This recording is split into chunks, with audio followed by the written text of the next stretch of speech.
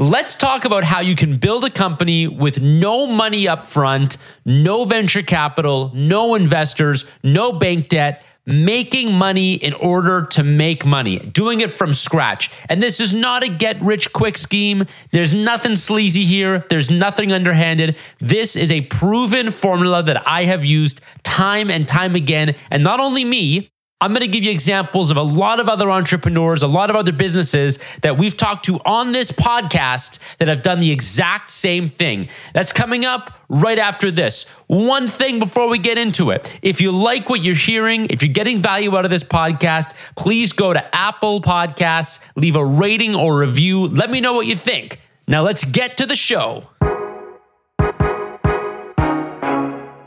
You're listening to Making It with John Davids. What's up, guys? JD here, and today I'm going to give you my sprint process. Sprint is the proven formula to build a company when you have no money. Look, I started with nothing. I didn't have money. I didn't come from money. I didn't have anybody that wanted to give me any money. I started with no money in my bank account, and I built and I built and I built, and I did it all with my own capital. And now where I am today, yes, banks will loan me money. Investors will put cash behind me. That's because I have a track record. But if I was starting again from scratch today, I would use the exact same process. I would use the sprint model. Let's talk about sprint. I'm going to give you examples of who's done it, how they've done it, and how you can do it too. Okay, SPRINT, sprint. Let's start with the S. The S stands for service. Every product, anything you're going to build, whether it's a consumer product, maybe it's a technology product, an app, piece of software, anything you're going to build needs to start as a service offering. Now, what do I mean when I say service offering? I'm talking about being able to deliver on the solution that you want to deliver on manually. Do it without anything in the back end. And the truth is, this is how a lot of products are built. So if you think about something like a delivery app, like a DoorDash type app or an Uber Eats type app, what would be the manual analog version of Uber Eats? Well, the manual version is somebody wants to order something, they call me up, I take their order down on a piece of paper, I hop in my car, I go get the food, and I bring it to their door. Now, the reality is Uber Eats and DoorDash and Grubhub, they don't work like that. They're apps, they're products, they have a system that they use. But I would get the same result doing that, right? So that's an example of doing the manual service. Now, let's say you were going to do some kind of accounting software or accounting product. What would be the very manual version of that? Well, the very manual version would be, I'm going to just do your bookkeeping for you, right? And maybe there's a certain way you do it. So the manual version, I'll give you one more example. Let's say you want to create a marketplace connecting buyers and sellers, and you want to have it like eBay style or Airbnb style. So you want to have an actual automated marketplace. What would be the analog version of doing an Airbnb? Well, you have people call you up who are looking for homes, and then you go ahead and you call the people who own the homes and you connect them via email or via phone or via text, and you take a commission that way. Now, why is this how we start? Two reasons. A, service businesses are able to get money much quicker.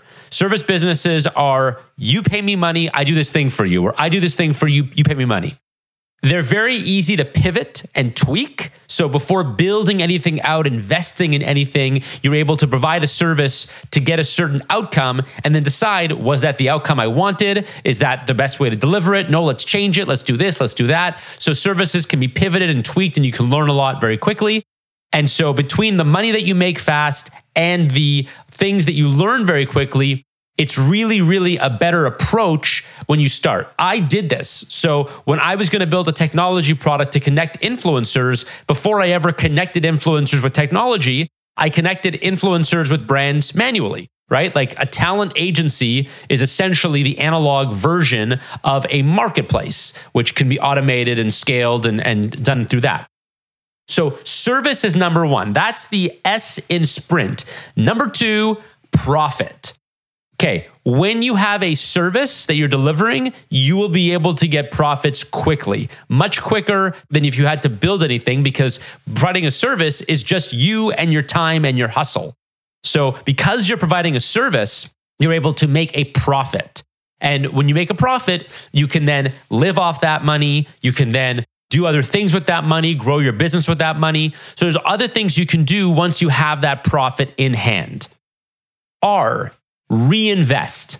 So you have profit, you need to actually put that profit back into your company. When I was building a business back 5-6 years ago, and I used this exact process, and I had a bit of money, but I still used Sprint. I made sure that the money that I was making through the delivery of my service was able to fund via its profits, the reinvestment. So even if you have money, see if you can do this as a challenge, or see if you can put a minimal amount of money in and have the service fund the profit, fund the reinvestment.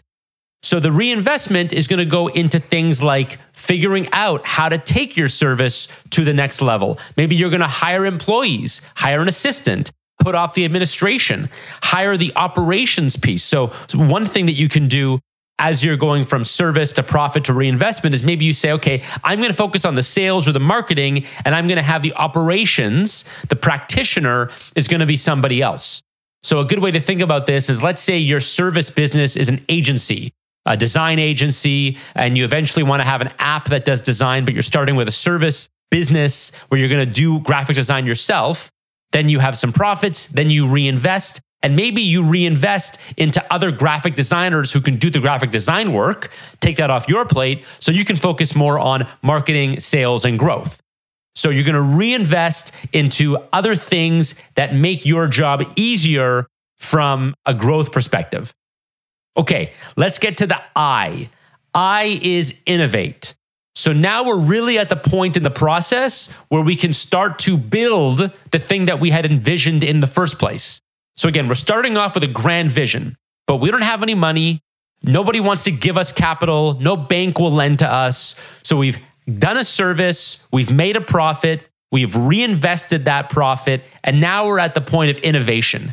Now we're going to innovate. So in that example where you want to build the next Airbnb, well, you've done the manual version. Now you have some cash. You can hire developers. You can hire designers. You can actually start doing that work of innovation, of research and development, and getting that next version off the ground. Now we're at the N of Sprint. Now, this is a really, really important step. So pay close attention. And if you have to rewind, you can do that. Let me spell this out for you. You're going to run nano tests or nano experiments. Now, you guys have probably heard the term MVP, minimum viable product. I like to use the term MVC, minimum viable concept. But what we're doing here is we're putting together the smallest version of a test that will tell us through qualitative and quantitative data if what we're doing makes sense. So I'm going to give you an example. I'll give you two examples, actually. I'll start off with the MVP, and then I'll go to the MVC, which is my personal favorite. The MVP version, the minimum viable product, is if I'm developing an app, I will develop a single function app, a single purpose app. Let's just go back to my graphic design example. Let's say my grand vision is to develop the next Canva, right? I'm going to go up against Canva. I'm going to build like the next version of Photoshop, next Canva. This is the next generation of graphic design tools. I might come up with one simple thing. Maybe it's a logo design. Maybe it's a background remover so you can have a transparent background. Maybe it changes the colors and it gives you different color palettes. It does one simple thing, the thing that hooks your users on and lets you figure out what's that hook, what's that moment of delight, what's that differentiation I can offer. But you need to be able to do that through a minimum viable product. Quick break here while I tell you about something really exciting I've been working on called the Business Essentials Kit. Here's the deal. I get asked all the time, John, how do you run your business effectively? What's the best way to build a website? How do I get a branded email? How do I save on legal fees? How do I manage my social media? So what I've done is I put a kit together for you for free. You can download it at johndavids.com with all the tools and services that I use to run my business. Get it right now for free at johndavids.com. Another thing is maybe you don't go for high-end designers and developers. You use tools like Webflow and WordPress and other tools, maybe ironically Canva itself, to design the thing.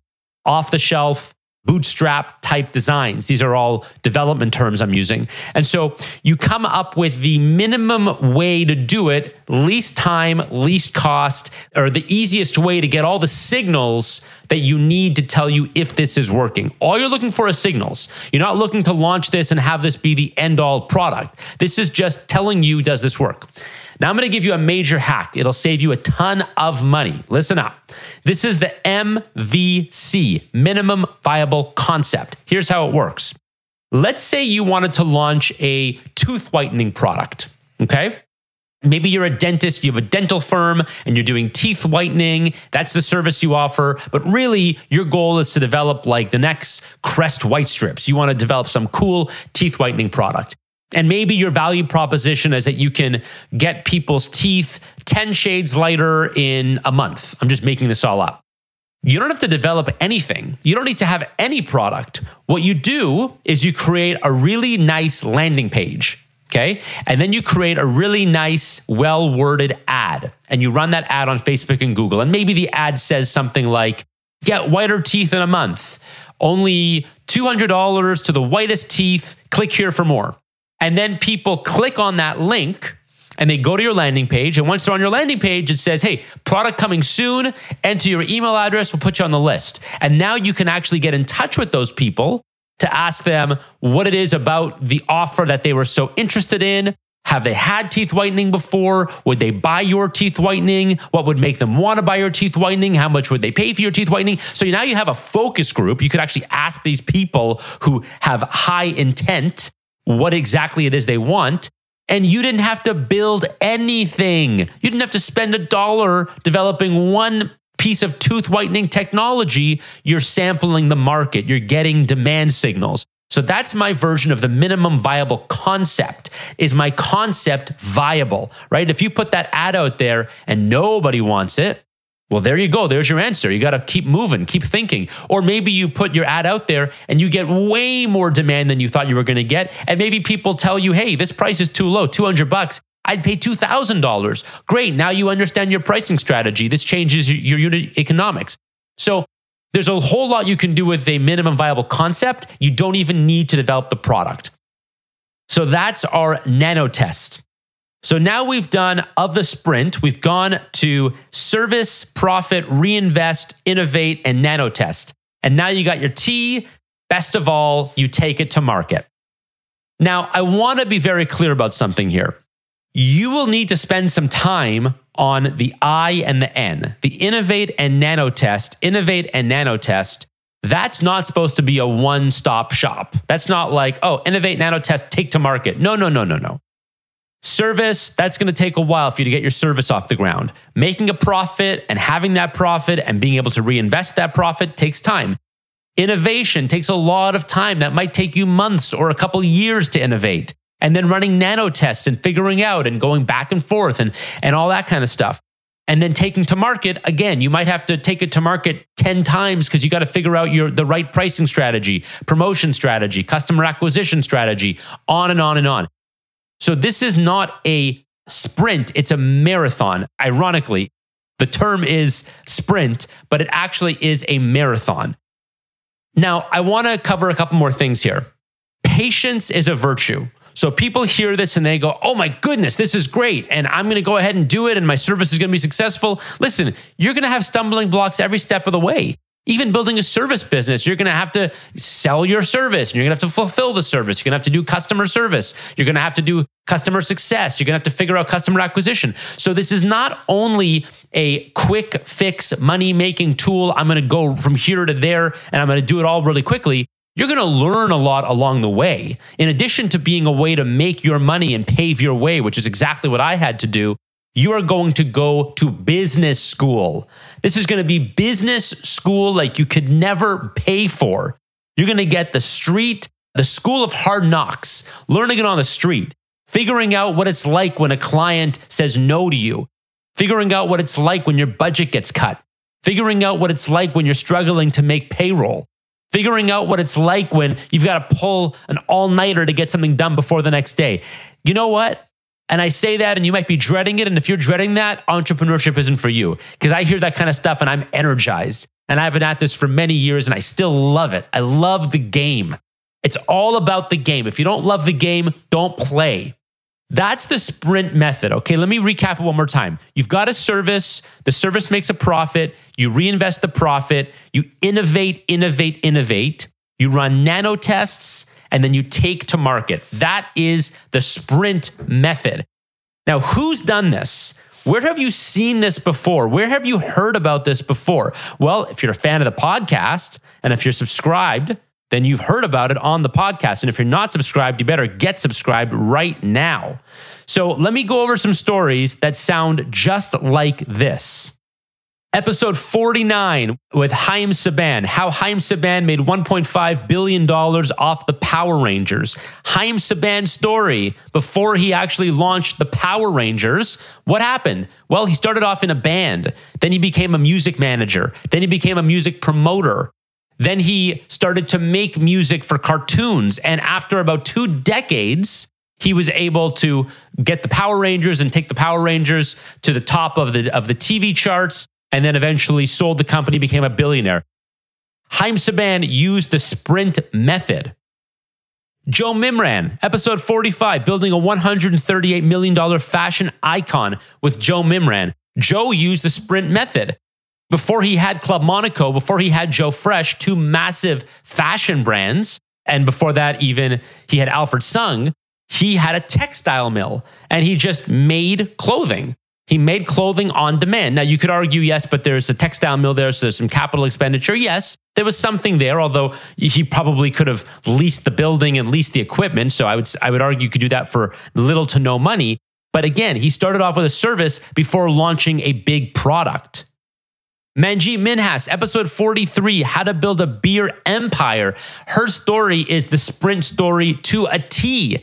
She started off providing a service, branding for alcohol brands. Then she started to do just distribution, promotion, marketing, and design. Then she took one of her clients and bought out their building. Then she figured out manufacturing. Then she figured out distribution. Now she's a beer icon and an absolute, I guess you'd say, beer baroness. And she has this amazing business, but it started off with a sprint. I could go on and on. There are so many examples of entrepreneurs starting and building businesses with sprint. The reality is most people don't get funded. Most people don't raise $20 million in venture capital. Most people aren't able to go to the bank and say, hey, loan me $300,000. I got a great business idea. You have to find ways to get capital for yourself. And doing this, providing a service and using that service to parlay you into everything else is a great way to do that. The sprint method works. And if you're struggling for capital, this is the way to go. And I don't want to hear people using money as an excuse, because you can get the money and it will teach you everything you need to know about building a business using the sprint method.